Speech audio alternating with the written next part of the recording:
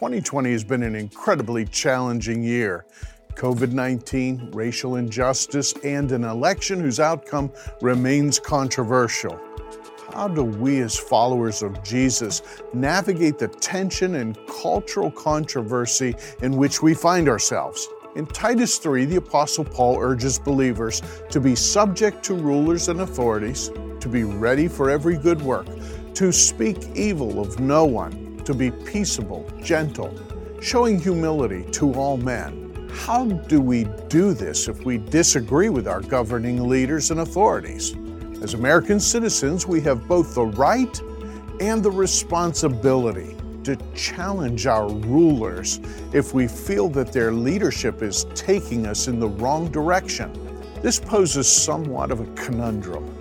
Even in Paul's day, there were times when civil disobedience was necessary in order to remain true to the faith. That resulted in persecution and martyrdom for some believers. The Bible tells us that we must work out, that is, live out, our salvation with fear and trembling, Philippians 2:12. Even in the midst of political disagreement and dissension, the followers of Jesus are called to be peaceable, gentle, showing humility to all men. There are some issues that we should not compromise on in order to be at peace. Former President Ronald Reagan observed that peace at any cost never brings peace. Here's the challenge. While we may disagree with certain issues, we must still maintain our testimony and witness. The scriptures instruct not to become hateful in word or action.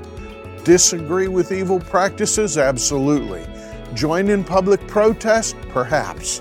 But we must avoid nurturing hatred for those whom God loves, for whom Jesus died, and toward those whom we are obligated to share the gospel. In doing this, we will walk out the directive to be peaceable, gentle, showing humility to all men.